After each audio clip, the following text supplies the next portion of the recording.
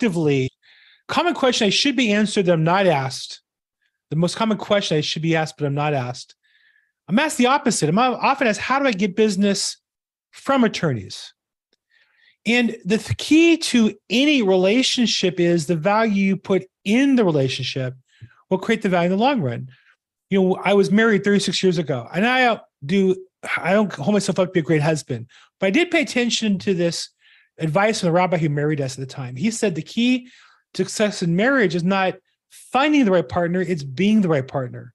And I believe that's true in business. The key is not finding the right attorney's business, it's being the right person for attorneys to do business with. And so today, I'm going to share with you what I do. Now, share with you to be effective in working with attorneys so that they want to work with me. Now, I'm not saying I'm all that. I have a pretty good business. I literally have 5 different listings. All of this should go in escrow the next week. I just closed a bunch. I've closed year to date, I don't know, 10, 12, 13. And I got 2 pending, and I'm going to have 5 more pending, I think, by the end of next week. So I have a good business. It pays me real well. It gives me a lot of freedom. But I'm not holding myself to be the expert. In fact, the opposite. I do this program to force myself to improve my game, do better at my craft. And we encourage you guys to join me in the process. You know, on this call right now, on the Zoom, we have live about 26 people. We'll have more stumble in. And then we have people watching on YouTube and Facebook, a bunch there as well. We usually get about 50 to 60 live in the Zoom, and over the course of a week, 200 or so on social media.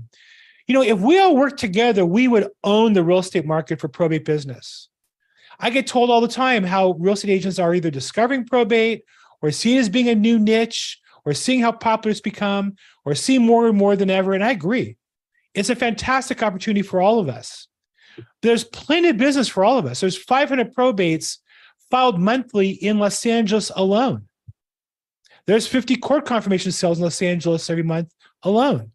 So I don't need all of it. I'm not even had the goal to get all of it. I'm looking to build a national team of people around the country. But by working together, by holding our standards higher, we will all do better as a team. Whether you join my team, join me at eXp Realty, or join me just on this call, if we work together, we can make each of ourselves more effective and more productive in our business. That's the goal today. I'm going to talk about working with attorneys effectively. So I don't mean to say I have it all figured out, but I've learned some things and I work at some things. I want to share this with you today. Now, before we start, I want to make sure I know who the audience is. So those of you on the Zoom call who aren't driving, if you'd be so kind, put in the call what state you're from so I can know whether I should make this more tailored towards California, where I'm from, and I think most of you are from, or if it's more national, and I'll be more about the principles and less California specific. So if you'd be so kind, just put the chat box, California, CA, or if there's another state, put the abbreviation there. Don't create a whole job for you out of this, but California, Connecticut, wow, welcome. Nevada, Georgia, I have a team member in Georgia, welcome. Another California. So I'm going to guess it's about half California. North Carolina, welcome. North Carolina, what part of North Carolina? If you're in another state, put what county you're in so we make sure we use your referrals going forward. California. So a little over half in California, it looks like. Mooresville. Okay, so Mooresville, North Carolina. Very nice. Welcome to the call. Al Wimberly, welcome. I don't think we've met before, but glad to have you here. Okay, so with that in mind, I put together a list of, I'm not sure I will get through, but 29 points on how to be effective when working with attorneys. Some of them are repetitive, cover the same things, some are specific, but hopefully they'll be helpful. Now, if there's one of these that resonates with you, like you're going to add this to your business, but I'm going to add this in, or I'm going to do this, right? The goal here is I'm not selling a coaching program. I'm just trying to sell you on being more effective in your business. And if you have questions, please raise your hand in the Zoom app or put it in the chat box, and I'll pay attention to that. And if you're watching on the live stream on YouTube or Facebook as well, feel free to put a chat there, and I'll say hi. Annie Riveron says exactly what she wants to learn. Thank you, Annie, and you're in California. Fantastic. Look forward to giving you what you're looking for. Okay, so let's get started. So point number 1, you want to establish professional relationships. Professional relationships. What we're not talking about is cold calling attorneys and treating them like prospects, right? We're talking about our goal here in our activities and everything in all of our contact with them is professional relationships. That means when you meet them, the way you dress, right? When you go to court, you dress in a lawyerly manner. When you go to their office, you meet their dress code. Now in downtown LA, Beverly Hills, that means a suit and tie. Most other places nowadays, most of them are polo shirts, men. And I'm not sure where it is, but you should find out before you go there. But the key is it's a professional relationship. So you want to do business the way that they do business. That also means the way you do emails. If your goal is to do business with attorneys, your email should look like an attorney's email. Now, attorneys, like all of us, struggle with technology. They might have a domain, thebestatttorneyinla.com, Bill at the best attorney. And then you might get emails from their Gmail account or their Yahoo account or their AOL account. And those don't reflect as positively as the ones from our domain. As we as realtors should be careful to try to make sure we come from the domain. How about in your signature line, your email? Is it professional? And again, maybe not so important if you're dealing with homeowners, more important if you're dealing with attorneys. For example, legal disclosures. I don't think they're really worth much. I mean, if you ask my business opinion, not legal opinion, I would say it's not worth much. But I deal with attorneys and they see a little disclaimer in the bottom. They go, wow, this guy really is concerned about legal disclosures. So again, you want to think about yourself as a relationship with attorneys, not just a transaction, right? Every interaction with the attorney is an opportunity to build a relationship. That means that sometimes you have a client who has a question with the attorney. It's a chance to build a relationship. Treat it that way. Don't treat it as a question. Don't treat it as one transaction. Don't treat it as one sale. Treat it as the beginning of a relationship. Mark Pedroza, regular here, says, how would you work effectively with attorneys out of the country, such as Windsor, Ontario, who represents a client in his locale, San Mateo? I don't know much about Windsor, Ontario as the legal practice there. But again, I would treat them like a professional relationship. I think that generally attorneys are more formal in their conversation. Their emails often start with Mr. or Ms. or Mrs. or their name, comma. And so I would up my game's formality if I was going to work with them on a regular basis. Now, the reality is an attorney in Ontario doesn't have that many probates in California. So that's a lower value relationship, but still I would treat them in a lawyerly way, and I would treat them in accordance with the other points I'm going to give you the rest of this way. Okay, so that's point number one. Establish a professional relationship. What does that mean to you? How do you treat people in a professional relationship different than just somebody in a transaction? Right? And whatever that means for you. I know what it means to me. What does it mean to you? So it's a professional relationship. That's number one. Number two, learn about the probate process. Understand the process, the attorney's role, and your role. Now, I will say that this is difficult because many attorneys, I think their strength universally is they sound like they know what they're talking about when they know nothing. And I think they have to in court at times, and they have to think on their feet quickly. And they have a way that's kind of discouraging of attacking as a way to protect themselves. And so if you just understand that, you want to learn the process. One way with people who have big egos is to ask them for questions, ask them for advice, right? I would never argue, attorneys should never argue with the judge, and I would never argue with the attorney. I'd ask them questions.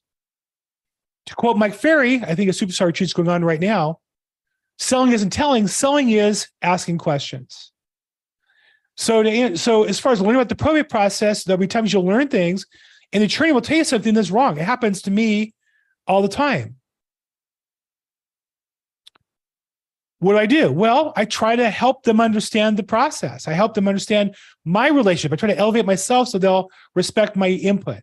And sometimes they just don't. Sometimes they just insist on doing things that are wrong. It's no different than your spouse. I mean, I'm married still, as hard as it is to believe, 36 years. I tell my wife sometimes when she's wrong, but to be honest, that's not a productive way to have a marriage. Sometimes she does things that are wrong, and you just go, well, I'm married to her. She's a great woman. She does that wrong, but that's just the way it goes. And so a relationship doesn't require you to agree on everything. Relationship is the relationship. You value the fact that you guys have a relationship. And that's important to keep. So Annie asks, are attorneys looking to work with advisors? And the answer is some are, some aren't. Right? And if you create value in their eyes, are they going to want to work with you? If you don't create value in their eyes, if they think all realtors are slime balls, if you look, act, talk, and walk like all other realtors they've ever worked with, they're going to think you're a slime ball. Just know that going in. And so oftentimes attorneys will say to me things like, realtors are so unprofessional. I'll say, isn't that great? That's my competition. I just have to beat them and I get business, right? So I try to look different than them. I try to act different than them. I try to talk different than them.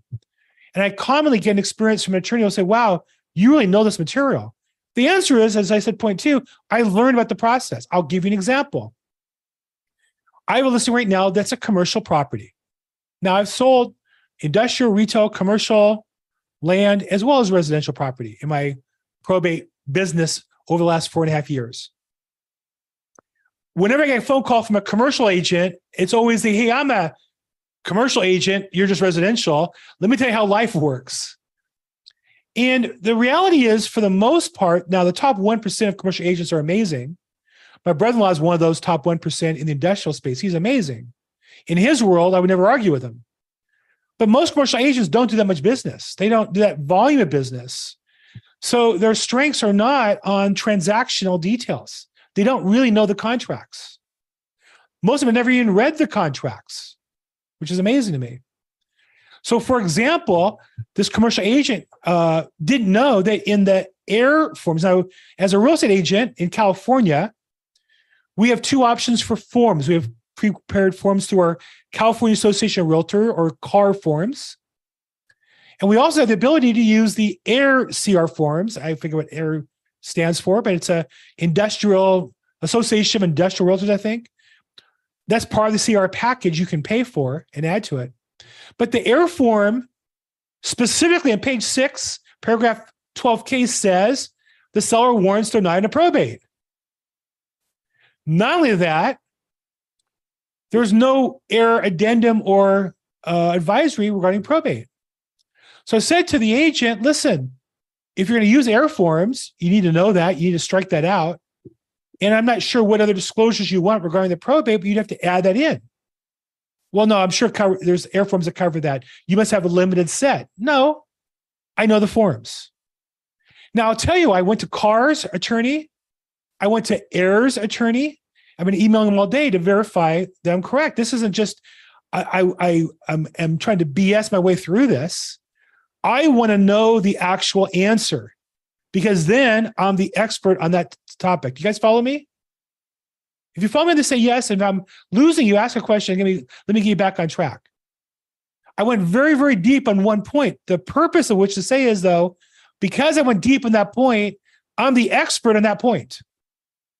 I don't think there's anybody in California who knows more about heirs, lack or appropriateness on probate on a purchase agreement. I don't think there's anybody who knows more than I do on that right now, today. May change tomorrow, but today. And I don't know if forms used in other states. I believe there's no other state that has any probate addendums or advisories like California does. Too bad. I think our forms are very helpful to explain the process really well.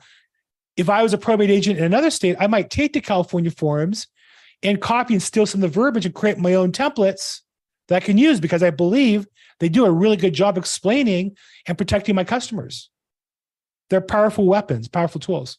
But I know the process. And so my point is, if you want people to do business with you, I'm not saying tell them you're the expert. I'm not saying take a picture of you with 20 people, 20 actors to look like you're the head of a big team. How many of you guys like me have seen those websites with an agent we know, and they're in front of like 20 models, all dressed in black or white or red, and it looks like they have a whole team behind them, and you know them, and they can't even afford their MLS dues. Who knows people like that besides me? Okay, I'm not saying that. I'm not saying look like the expert. I'm saying really learn the material. I know this is a fun topic, but this is my favorite topic. And so I'm saying this to myself, guys, and so bear with me on that. Mark says that you can call the CAR, California Association of Realtors, and ask for legal advice. Yes, I called the car hotline. However, they're not infallible. I was on the phone today with the car legal hotline who told me that non-car members, non-realtors, can buy our car forms and use them in transaction. Not true. You can't use car forms unless you're a car member. It's a benefit of being a member. We sell them to car members, but we don't sell them to non-car members. So be careful. Yes, it's good to have legal advisors and so on. It's better to know the answer. And usually the answer is available in plain English. Okay, number 3,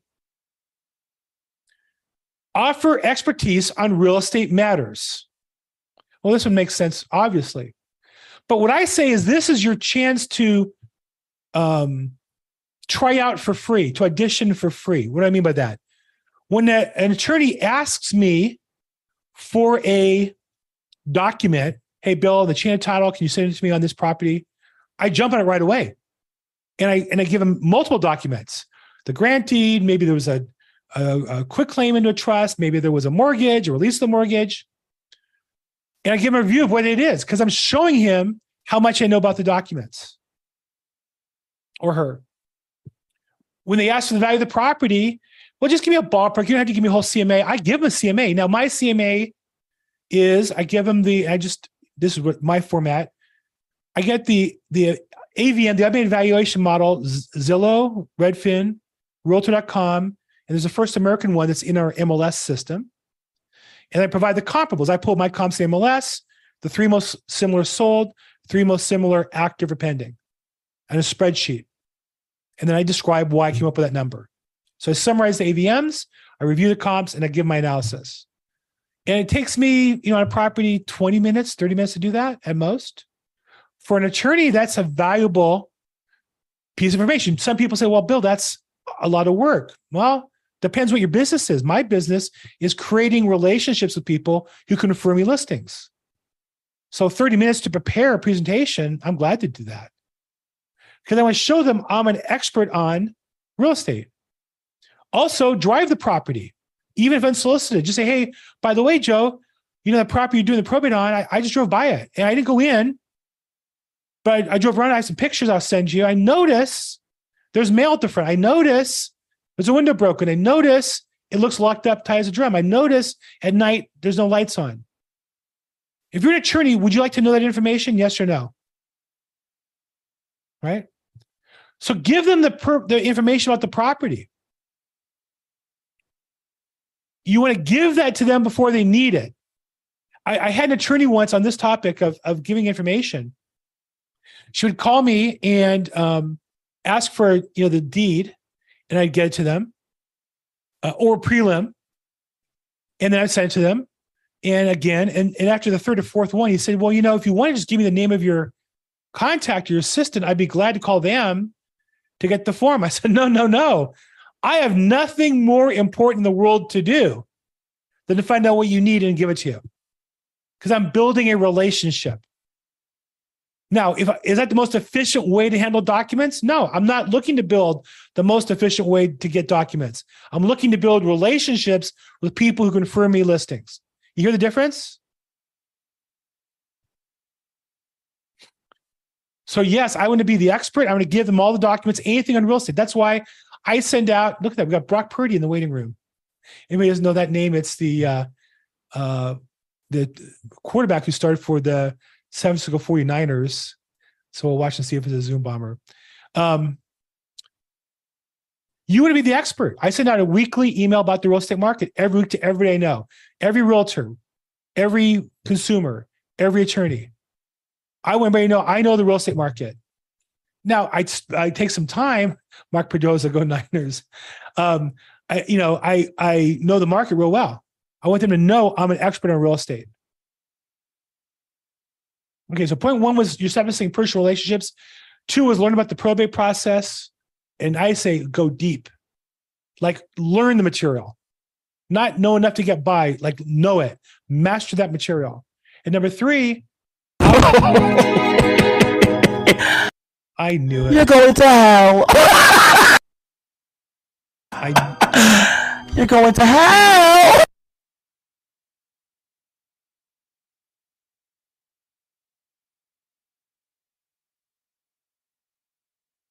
Okay, we got it. I knew that coming in. It's so funny. I knew that coming in. I'm going to turn off the ability to unmute yourself. If you need to unmute yourself, feel free to put in the chat box. But that was Brock Purdy. It was a Zoom barbecue, so sorry about that. And we don't let them do video. That security is turned off, and we don't let them do unmute themselves. Okay. Where were we? That was number 3. Number 4, respect the attorney's legal advice. Now, this is important. We don't give legal advice. I give business advice. I give real estate advice. Sometimes people say, well, that's legal advice. Well, I'm giving advice on real estate. I'm a real estate agent. I'm a broker. I have a license to give advice in that limited area as it relates to the process. I'm allowed to know the law. And more importantly, I can read the forms. I can read the law. But what I can't do is give legal advice. Well, what should I do, A or B? Right? I can't fill out forms for the customer. They need to fill out the forms, the disclosures, for example, the TDS. Same with the legal documents. I'm not allowed to fill out the forms for them. That's a gray area. There are legal document preparers that do that for the customer. But so you have to be careful. Anytime you give advice to a client or talk about it in front of an attorney, be hypersensitive. Be hypersensitive to the fact that they're the attorney and respect their legal advice. Just to go back a little bit, I'm sorry, I missed that comment from Annie. How do you get to review the probate documents the first time? And if you're a real estate agent, you have access to documents in the CAR forms. If you're in California, the residential purchase agreement has a checkbox for the probate advisory and the probate addendum. And then you can pull down the probate addendum advisory for both the listing and the purchase agreement. So I would urge you to do that. As far as the case documents, I would, just to go back to point 2 on mastering probate, I regularly ask customers, send me the documents. Let me take a look at it. Let me see what you're reading. Oftentimes it's just reading what's on the doc. The customer just can't comprehend what the form says. But when I just read it to them and say, well, it says A, B, and C. It says this doesn't apply to you. It says this applies to the tenant or whatever the story is. So to answer your question, Annie, I would say be proactive. If you're looking to learn, and every opportunity when people have documents, just ask to review them. Ask them to email them to you. Ask them to copy you. When I have attorneys, when they file the DE 160, which is the request for inventory and appraisal report, I ask the paralegal to copy me on it so I get it, right? In some counties, you can go online and see the actual file. You can see the actual record. So that's a complicated question. I can talk about in detail in your county. But in general, what I want to talk about today on this call is be on the lookout for opportunities to learn at every chance. Seize those opportunities. Okay. Number 5, on being effective in working with attorneys, communicate regularly. Now, attorneys, in my experience, attorney time is, if you call them, they'll call you back within a week. Now, we realtors freak out because we expect to return our phone calls by the end of the day, even if it's 11 o'clock at night, right? They don't necessarily do that. So, for example, I'm proactively calling my attorney every week with a status on my escrows with them or my files with them. I send out every week. I send an email out. I want them used to getting an email, and that way if the next agent doesn't do that every week, they're less than me, right? I'm also careful. I use Gmail for my mail client. When I send them an email, I might be working on it after hours, but I'll schedule it to go Monday morning, let's say at 8 a.m. or 8:15 a.m. So I'm working over the weekend. I don't send it to them on Saturday or Sunday. They get it Monday morning at 8:15. But I'm going to communicate regularly with them, keep them informed about the property. Even if there's not much to talk about, even if it's week to week, right? The property's on the market, how many showings, how many views, how many lowball offers, those kind of things. Summarize information in an email format or call them every week with information, whatever's appropriate for your relationship. Okay. Any questions, comments in the chat box? Annie, thank you for participating on the LinkedIn. If you're on YouTube or Facebook, or put it in the comments, I'll respond to them. And if you're watching live on the Zoom, that's why we do the Zoom call for you guys to jump in and participate. So feel free there. I see Matthew Price, welcome. Janie Bishop, nice to see you again. We just talked yesterday. And Jack Young, I don't think we've met before, have we? I don't think we have. Well, anyhow, nice to have you on the call. The rest of you, feel free to put your cameras on, ask questions. Let's make it this participative. This is meant to be a sharing information. Now I can only get you guys to share by asking, so I'll continue here. Number five was communicate regularly. Number 6 is provide property market insights. You want to share relevant information about the property. So for example, the attorneys will call me and they're working a probate. They haven't filed it. They won't file it maybe for months. I'll send a CMN that property out to them every couple of weeks. I can go to the MLS and create a search that's automated every 2 weeks with comparables in that property and compare it, is it up or down from the last time. Now, the market may not move. Most of the time it doesn't. But if you're an attorney, would you appreciate getting that every 2 weeks? Imagine you have a probate case, there's a property, you can't file it for 6 months because there's haggling. Would you appreciate an email from me every 2 weeks as to the status of the property, yes or no? Anybody? Yes? No? I'm gonna go with yes. I want to answer my own question because I can. Okay, that's number 6. Number 7 is be available for assessments. Make sure they know that's what you do. Make sure they know you're glad to drive the property. And I tell them, because I'm with EXP, I literally have team members across the country. Anywhere you have a property, I can get eyes on within 24 hours. You can get you some pictures and a basic review of the property. Anywhere in the country, literally. And today on this call, we have people from North Carolina, from, if I go back, Texas, from Georgia, Nevada, Connecticut. So literally on this phone call, I could say to somebody here, hey, Connecticut, can you drive by this property? My guess is the answer is probably gonna be yes. Make sure your attorneys know that you're a resource to drive those properties anywhere. You all should tell all your attorneys you're part of a national network, because you are. If you're in this call, you're part of a national network. If you go to my Probate Weekly Facebook group, which is free, you're part of a national network. If you're in Chad Corbett's list, you're in a national network. If you're the XP, I'm the leader of the probate group there, Probate Weekly. You have 2,700 members nationwide. You're part of a national group. So don't let that business slip through your fingers. The local probate, it's the relationship, not the sale, that should be important to you. Not to mention that sale out of state, whether you get paid or not, a referral fee is less important than you working with the attorney and working with the vendors on that deal. So be available for assessments anywhere, anytime. Number 7, familiarize yourself with state law, local rules, and the physical location of your court. So laws vary by state. There's individual states like California. There's the uniform code that many states share. Some states have adopted it and wrapped it and made some changes. And other states have local laws as well. Then individual counties or courts have local rules.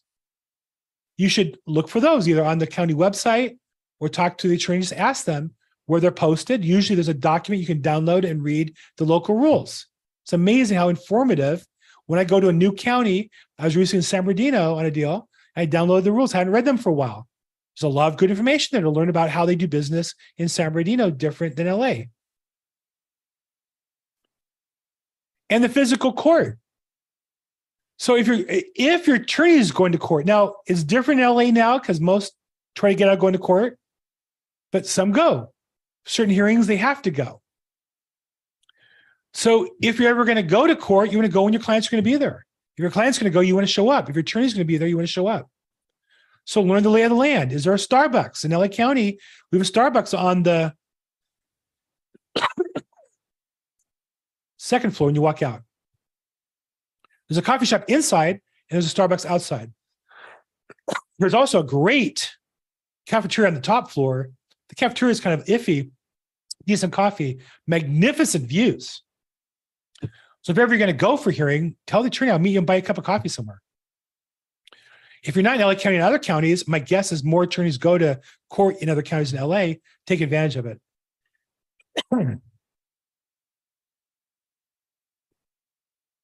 Okay. That was number 8, familiarize yourselves with state laws. Number 9, share knowledge about the property, the condition, the history, the potential. Sometimes we don't think they're interested. But again, if you're in a relationship, you care more than just what you need to know about. I'll give you an example. I love my daughter, amazing young woman. She's a buyer for TJ Maxx and the related companies. So she buys, items. Part of her job is she has to go to the store and competitors to look and see what they have in stock and compare and to learn. So some father-daughter times I'll go with her to the store and we'll just walk around the store and she's kind of doing her work and I'm kind of paying attention. And she likes my view as a regular consumer because she's educated. Do I really care what kind of, jean skirts, TJ Maxx stocks, do you think? I do care. Can I tell you why I care? Because I have a relationship with my daughter. And so what I think you'll find is we think, well, they're not going to be interested in that, but if they're interested in you, they'll be interested. So those of us that do videos, send them to everybody. Some people will never look at them. Oddly enough, my wife never watches my videos. My daughter doesn't watch my videos. But I have attorneys who I don't imagine who watch my videos because they want to have a relationship with me, and that's the way they do that. So share information, share the details. Did somebody die on the property? What you do to get cleaned up? What the vendors you use to do it? Even if you're, if you're advancing the money or even if the customer is paying for it, let the attorney know that's going on. They care about the customer, they care about the transaction, and they also will care about you more. So let them know every step of the way that you can share with that. Look at every status update as another chance to further the relationship. Okay? And number 10, on the way to 30, is coordinate with other professionals. What does that mean? So there are times that we're not needed, but if it'll help, be there, right? In California, the probate referee who does the inventory appraisal report doesn't go to the property. They're supposed to do a drive-by. I don't think they do a drive-by, to be honest. I mean, I don't want to accuse anybody of fraud. I'm just saying, I don't think they do. But if they do, but I do send them a CMA. I do send them a write-up as to why I came up with that number for the list price. Why not make it easy? And I copy the attorney and the paralegal when I do that so they know I'm working the referee to get the outcome that we want. The customer also has to deal with other vendors, maybe a probate bond company. I've gotten very involved with bonds lately. Customers need help filling out the forms, getting them signed, getting them notarized, getting them back. Probate advance companies, you guys know I run a program called getprobate.cash. So it wasn't satisfactory having customers go to that company or the attorney go to the company. I got involved. I want to get involved with those vendors. Insurance. When a customer needs insurance, you can call the customer and say, you need insurance. Or you can call them and say, well, we need to get insurance. How can I help you? Here's a guy that I use or gal that I use that can offer insurance. Get involved. Look for opportunities to bring value to, I'm going to use the R word again, the relationship. Okay, we're over halfway through. I'm on point 10 out of 30. We're not going to get there. Questions, comments so far. Is this helpful? Is this interesting? Mark gives me a thumbs up. Janie, is this interesting? Yeah, okay. Anybody else? Questions, comments? Nadia, thank you. She says yes, thank you. Thank you. Okay. Anybody, is this too deep for anybody? Am I going too fast? Am I going, or is this all good? Marissa says, I haven't worked with a private attorney until today. Good for you, Marissa. You can get a relationship with them for future business. Good for you. Marissa, where do you do business?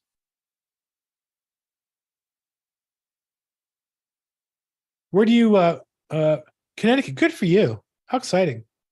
So I don't know if you do a YouTube channel, interview them is one way, help promote them on business.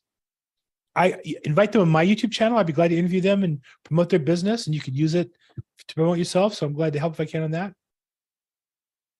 Okay, let's continue. Number 11, understand the timeline, right? So part of the job, I think, is I'm part of the attorney's team. I don't give legal advice, but I know when I get paid, I know when escrow closes, and I know what steps have to be done that aren't done yet. I can share that. So literally, I closed escrow on something last week, and the client called me and said to me, well, when do I get the money from the probate? Unlike a regular sale in California, right? The heirs don't get any money until the probate's closed out at the very end. The last step in California is after the judge approves the proposed distribution and there's no objectors and it's sat there for a while, the checks get cut to the court, fees, expenses, creditors, attorney, and the heirs at the very end. So I told her that. She could have called the attorney. I'm answering the question for her. So she appreciates me. Great. Do me a favor. When you talk to the attorney next, let them know that I'm helping. Because I'm going to build that relationship. So am I doing their job for them? Yeah. Do they even know it? Probably not. But if they're not bogged down and I can handle it efficiently, they're out getting more probates for us. So that's number 11. Know the timeline. So in your state, what's the timeline?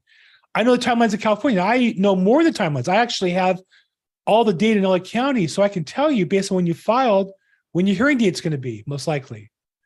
When you have a court confirmation sale, when you file that petition, when you're most likely going to get your court confirmation date. I can tell you those things. I'll give you an example. Because I track everything, I noticed that there's a type of petition called the Hegstead, where because documents were put into the trust, kind of unique in California, Hegstead was a court case in California, you can say that the decedent meant to put in the trust, and the court will, if they agree, take a property that's not in a trust and put it back in the trust. It's called the Hegstead petition. And on one hand, it sounds easier than a full probate, and it might be in some regards, but two things are also true. One, attorneys charge money for Hegstead petitions, almost as much as a probate. Two, I can tell you that today in LA County, if you file a Hegstead petition, you won't get your first hearing for 6 months. Whereas in a regular probate, you can file, have a hearing in 31 days, have full authority to be able to sell the property. So while a Hegstead might be easier, that's questionable, I don't have the legal advice to tell them about. What I can tell them is the Hegstead petitions filed last week were not scheduled for their first hearing for 6 months. That I can tell them. So I know the timeline, know the timelines in your market area. Do you think that'd be valuable information for attorneys to know in your areas, in Connecticut, in Nevada? Sure. Okay, that was 11. Number 12, be patient and understanding. Again, attorneys work on attorney timelines. Realtors like us, we're so focused on our commission check, we expect everything to be done the next day. And attorneys just don't. I mean, if it's done in a week, that's kind of, I'm not saying I take a week to do things. I do things right away. I'm even sensitive that when I do things right away and send it to them, they're a little unnerved because they may not look at it for a week. That's being sensitive to their timelines. So you have to be patient and understanding of their timelines. It's just different. It's a different business. When they're in court, sometimes they're not in the office. They're in court all day, sometimes 2-3 days in a row, or 3 half days in a row. So we have to understand their business is a little different than ours. You can't sit in court and respond like you and I in this Zoom call. We're working, but if a customer calls you, you can take the phone call, or turn your camera off and take the call, or mute yourself, or text them. But in court, you can't do that. So we have to be understanding and patient if their timelines are different than ours. Number 14. Assist with any title issues. I feel like my job is to ensure Title gets transferred from the decedent to the new buyer, and everything in between is my job. That means I got to pick the title company and make sure they review the title in plenty of time to get the job done. So either when we file the probate, or for sure when I list the property, I order preliminary title report and make sure we review any documents. And if it's a trust, I get the trust documents right away. Sometimes there's trust litigation, get them right away to the title officer, get them to review them right away. That's my job. The last thing you want is a title officer at closing to pull the funding to say, oh, by the way, this trust addendum isn't sufficient. So you've got to be on the title stuff from beginning to end. Now, you can use that to your advantage. You can use that to show the attorney you're in charge, that you're bringing value to them, that that's the title company that gives them the documents they want, right? Everything to do with the title is really becomes my job. Everything.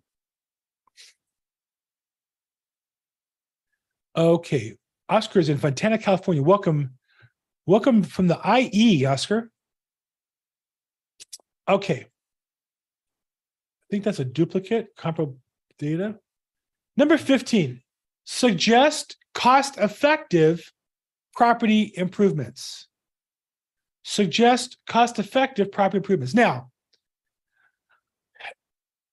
I believe, now this is my thesis, you're welcome to disagree with me. I believe that real estate agents who are weak will sell something fancy, thinking the fancy thing will sell them.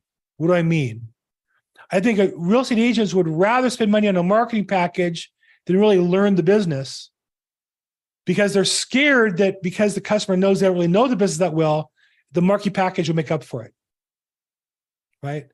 I believe that real estate agents will say to a customer, yes, spend money staging your home, you'll get more money. When in reality, for the most part, other than cleanup and repair and smell, there's no real money you could spend to add more net profit to a customer in a normal market. Now, it's true, 3 years ago, 2 years ago, people who did these fancy remodeling, they're like flipping their own properties, their own probates. Yes, they made a lot of money flipping their properties, like all those house flippers who are out of business. Because it wasn't the flipping they made money on, it was just they were alive for a year when housing values went up 20%, that the house went up 20%. Had nothing to do with the stage. Now, I know it's controversial with realtors. I'm just sharing with you my thesis. You're welcome to disagree with me. I can document my thesis with Remodeling Magazine Online, was bought by Housing Wire, that shows by region, by state, different jobs, what they cost and what the return is for investment. They're almost all below the money you invest. Now, I don't care whether you agree with me or not. I care that you research your response and you're able to present that to your clients effectively. If you believe staging will really create the value, then show them in a way that's this professional. Now, again, I've gone online, I've researched staging. I'd be glad to go through them with you, but I don't know everything. So I want to be humble about this. Cost effective for sure, trash out. Cost of for sure, getting rid of all the junk. Cost effective for sure, customers being able to access the whole property, getting rid of the boxes that prevent you getting in the back bedroom, or moving the old cars you can't get in the backyard, or cutting down the weeds so it's not scary to walk in the back. Those are cost effective, generally speaking, for sure. Lights, securing the property are cost effective improvements. So our job is to know those. And again, markets are different. I'm in LA. I'm not in North Carolina. I'm not in Connecticut. So, I'm just telling you what life is like in LA for me, from where I sit. But whatever, digital stage. I love digital staging on photos. So suggest cost-effective improvements and try to pre-sell against, because there are probate agents whose whole pitch is, well, you should improve the property, spend $20, $40, $50, $100,000 or more. We'll finance it, and we'll spend $100,000 on the house. You'll make an extra $150. BS. And that's their whole pitch. Now, I don't see them doing as much as they did 2 years or 3 years ago, because I think that just doesn't work. I think they're just, you get worn down with being proven wrong over and over again. It doesn't work in our market. So I try to pre-sell against that to say there's nothing basically you can do that's going to add value to property net to you cash-wise. And the other thing is the time. In a rising market, if you took 6 months to remodel, you got 6 months of appreciation on top of the remodeling. But today, if the market's relatively flat, you have 6 months of carrying costs, property tax, insurance, maybe a mortgage, maybe squatters, maybe a storm comes, right? In general, nothing good happens from the day you list a property until it closes and everybody gets paid. So again, suggest those improvements to your attorney. Make sure they understand your thesis and agree with it. I'll say that if an attorney insists on they want options for the customer, I'll give them to them. I know whose those customers are, the companies are who will do those that work for them for free ahead of time, if that's what you want. But let's flush that out early. Okay, that's number 15. My job is to sell the marketable personal property assets, throw away the non-marketable stuff, do my own work to improve their overall safety to get to market. Matthew, I agree. I think the other part I think is the faster you get to the market, at a minimum, less carrying costs and more opportunity for dividends interest with the proceeds, right? I think I told you guys last week, I had a hot listing lead referred by an attorney. I'd sent her the proposed contract. She was out of state 3 or 4 weeks ago. And I followed up with her every 2 or 3 days for 3 or 4 weeks. She called me Friday at 1:00. I literally was just coming out of the gym. I worked out. And she said, hey, I'm in town. No advance notice. Can we meet? I said, yeah. Well, it turns out I'm in Santa Monica. I could be in South LA right away. I'll be there in half an hour. Well, no, can we meet later this afternoon? Well, Friday afternoon is my time with my grandson. And then she said, well, how about tomorrow, Saturday? I'm religious Jew. Saturday's my Sabbath. I don't work on Saturday. So I said, how about Sunday? I'm flying out on Sunday. So, of course, I got the expected message on Saturday, decided to go with another agent. I've been talking to him the whole time, and thank you for your time. But meanwhile, I'd gotten pictures of the property to her. I put a lockbox in the property for her, a non-super lockbox. Meanwhile, the property is still not listed a week later. Meaning I've been chasing her for 30 days to get it listed. And I just left her a message today. Hey, if you listed with them, disregard the message. But if you're not listed yet, let me just tell you, if you sign that contract I sent you, I'll have it in the MLS tomorrow. I'll have an open house Saturday and Sunday. We'll probably be in escrow next week. I don't know what's taken so long to get it on the market for you. We've been waiting for you for 30 days. I'm ready to go. So to me, time to market's a critical piece to save a customer a lot of money. Less time for maintenance issues? Yes. Less time for squatters? Yes. Less time for objectors. That's another one. When you have other siblings and they go, well, everybody's on the same page.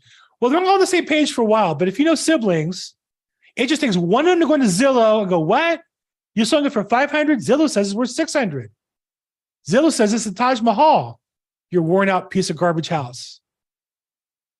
Right? The longer it's in the market, the more likely there's more time for the siblings to get upset and create a problem for you. We don't want that. Okay. I think we're up to date with questions. Yes. Okay. Next. We're going to run out of time here. Number 16, be sensitive to family dynamics. I've got one where it's a very, very difficult story where husband had a relationship out of the marriage and had a child. And then had a marriage, child with a marriage. And the way the thing fell out, they're splitting the proceeds of the house, basically. They're both heirs. You can imagine to the daughter of the mother who's the decedent, you can imagine some bad blood there, right? And you can imagine if their whole lives they didn't get along well, they're not going to get along better once there's money involved.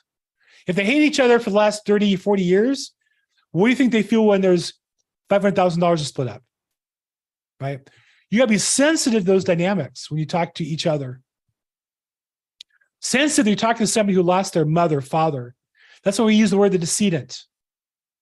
So I wouldn't say, Janie, when did your mom pass the property? That's kind of harsh. So I might say, Janie, the form's asking, when did the decedent pass and were they in the property when they passed? Just that, it's just a little more sensitive, right? So we use those words. So learn the proper language. Okay. I got 16 points out of the 30. We're at the 51-minute mark. Questions or comments? Has this been helpful today? I got 2 thumbs up from Math Price. Thanks, Matthew. The rest of you, if you put in the chat box, yes or no, I'm a big boy.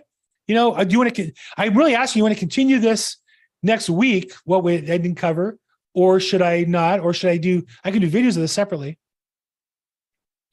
Okay, thank you. Okay, if it's not, be honest. But so far, I just see positive. Okay, we'll continue for a few more, then we'll wrap up. Numbers. Actually, I have a guest next week, so I don't know if I can do it next week. We'll see how that works out. Maybe I'll just post my notes online.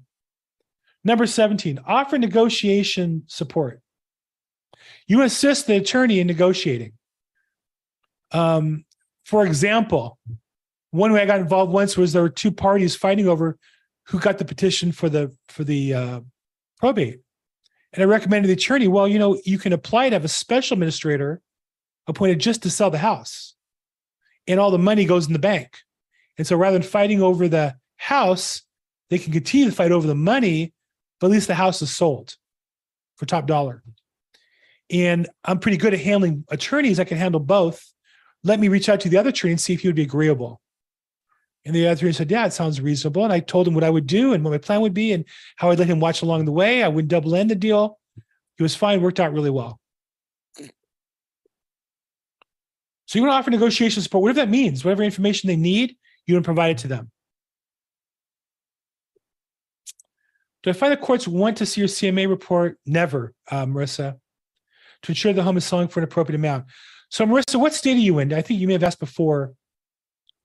Or usually we do appraisal in California. So yes, in California, they always do a inventory and appraisal report by a probate referee, which is really just an appraiser, but they're not like independent appraisers, they're probate referee appraisers. They need to be able to do real estate, but also non-real estate. So a probate referee will value stocks, they'll look them up and document them, collectibles, art, guns, cars, whatever there is.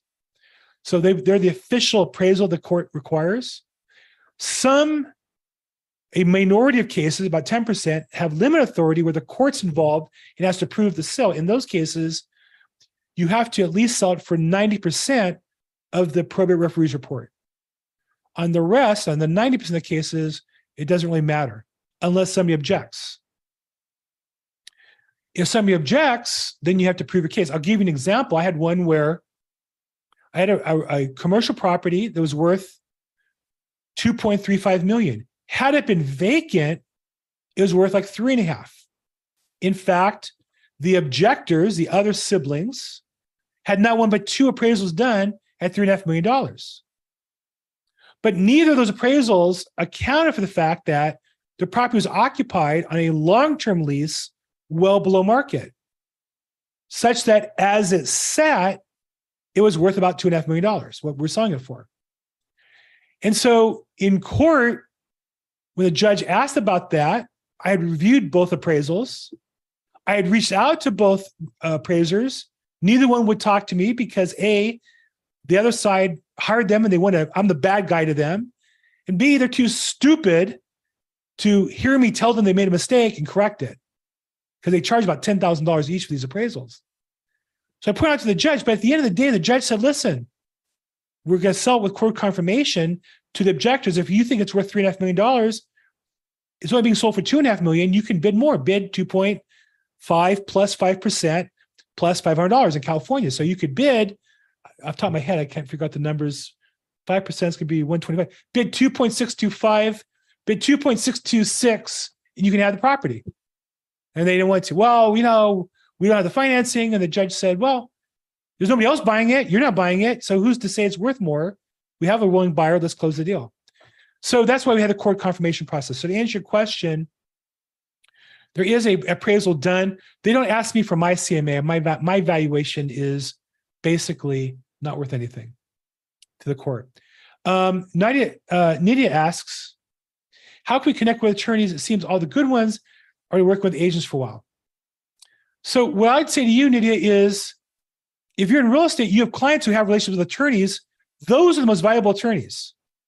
You're missing those. I do a whole class, if you go to my YouTube channel, on how to help your customers get estate planning services.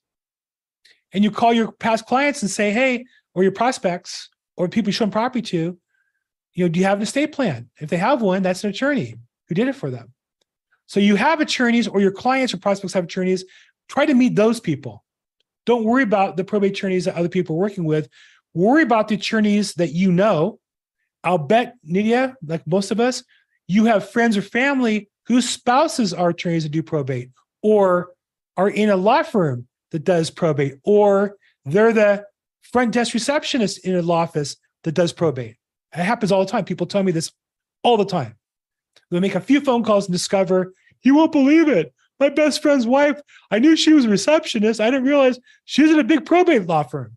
Happens all the time. So to answer your question, go deep on your contacts and find the attorneys in your database first. That's a whole nother hour-long discussion, and we're kind of running out of time. Okay, Matthew says, North Carolina, they want some form of documentation that shows the value of the property for the sale. They want to know the personal property, bank accounts, insurances, real estate, and even joint ownership in inventory. Okay, every state's different, so you need to know your laws. And in California, we do that with the inventory and appraisal report, and they don't use the realtor.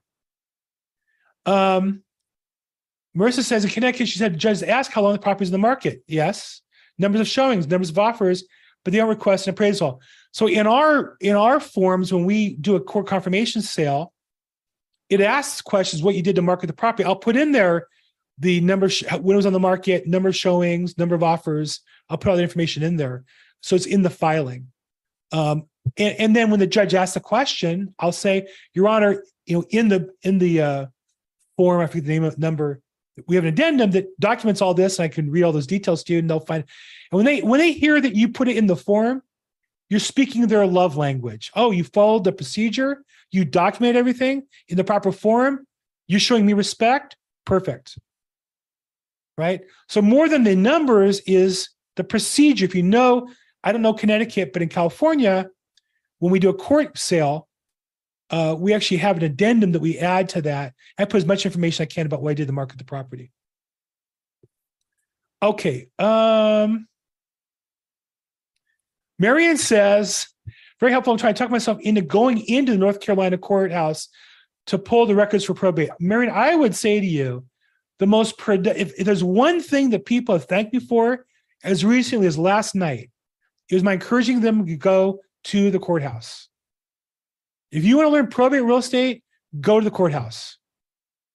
And there's one thing that I can say with complete lack of reservation, the most valuable time you're going to spend, if you're going to be in this business as a realtor or as an investor in probate real estate, go to the hearings, watch what happens. Now, I don't mean go for half an hour, get lost and come home. And I don't mean the first time not knowing where to go, wandering around, coming home frustrated. I mean, find where the court hearings are and sit in them and see the judge in action, see the attorneys in action. There is nothing more valuable than that for people who want to learn this business. Period. End of subject. Was that too formal? Okay. And I had a judge on me with Mr. Price. Sometimes I think you over document. That's the best. When a judge says you over document, they're like, you're like me, Mr. Price. They love that. So I've had the pleasure of being in court and having judges recognize me. That's actually my next point, is be prepared for court appearances. I'm not going to go any on because we're at the 5 o'clock hour. So I'm going to wrap up here. Okay. So today we covered 17 points. I'm going to put these in the Facebook group. So if you go to Facebook to the Probate Weekly group, I'll put this document there. Don't know if I'll have a chance to continue next week, or we have a guest scheduled next week. Hope this is helpful. And I certainly enjoy doing it. I think for me, it's always a refresher that I find important.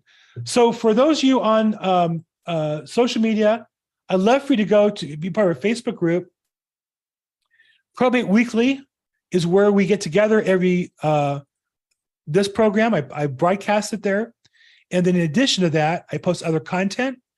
If you are a real estate agent in the probate space, post your content. Let's get some views for you. I post all my stuff there. And people ask questions. Consumers ask questions, attorneys ask questions, realtors ask questions. Jump in there and ask questions. If you have assets, there's Courtney getting views for his YouTube channel. How do you get more YouTube channel views? Post your probate related content, not the non-probate stuff. Post any probate content in my Facebook groups. That's free. Love to have you participate in that. Okay, I'm going to wrap up here today. I'm Bill Gross. This is Probate Weekly. You can find me on social media everywhere at Bill Gross Probate, at Bill Gross Probate. Sign for probateweekly.com. Come on live to the Zoom call. You can watch this afterwards, record it, YouTube, Facebook, and LinkedIn. I'm Bill Gross. Thank you very much for participating. Thank you to those who participated, Matthew and Janie, nice seeing you. And Nydia, thank you for the good questions. Appreciate your help. And on the YouTube, thank you so much. Annie, some great questions today. Thanks for participating. Make it a great week. We'll talk to you soon.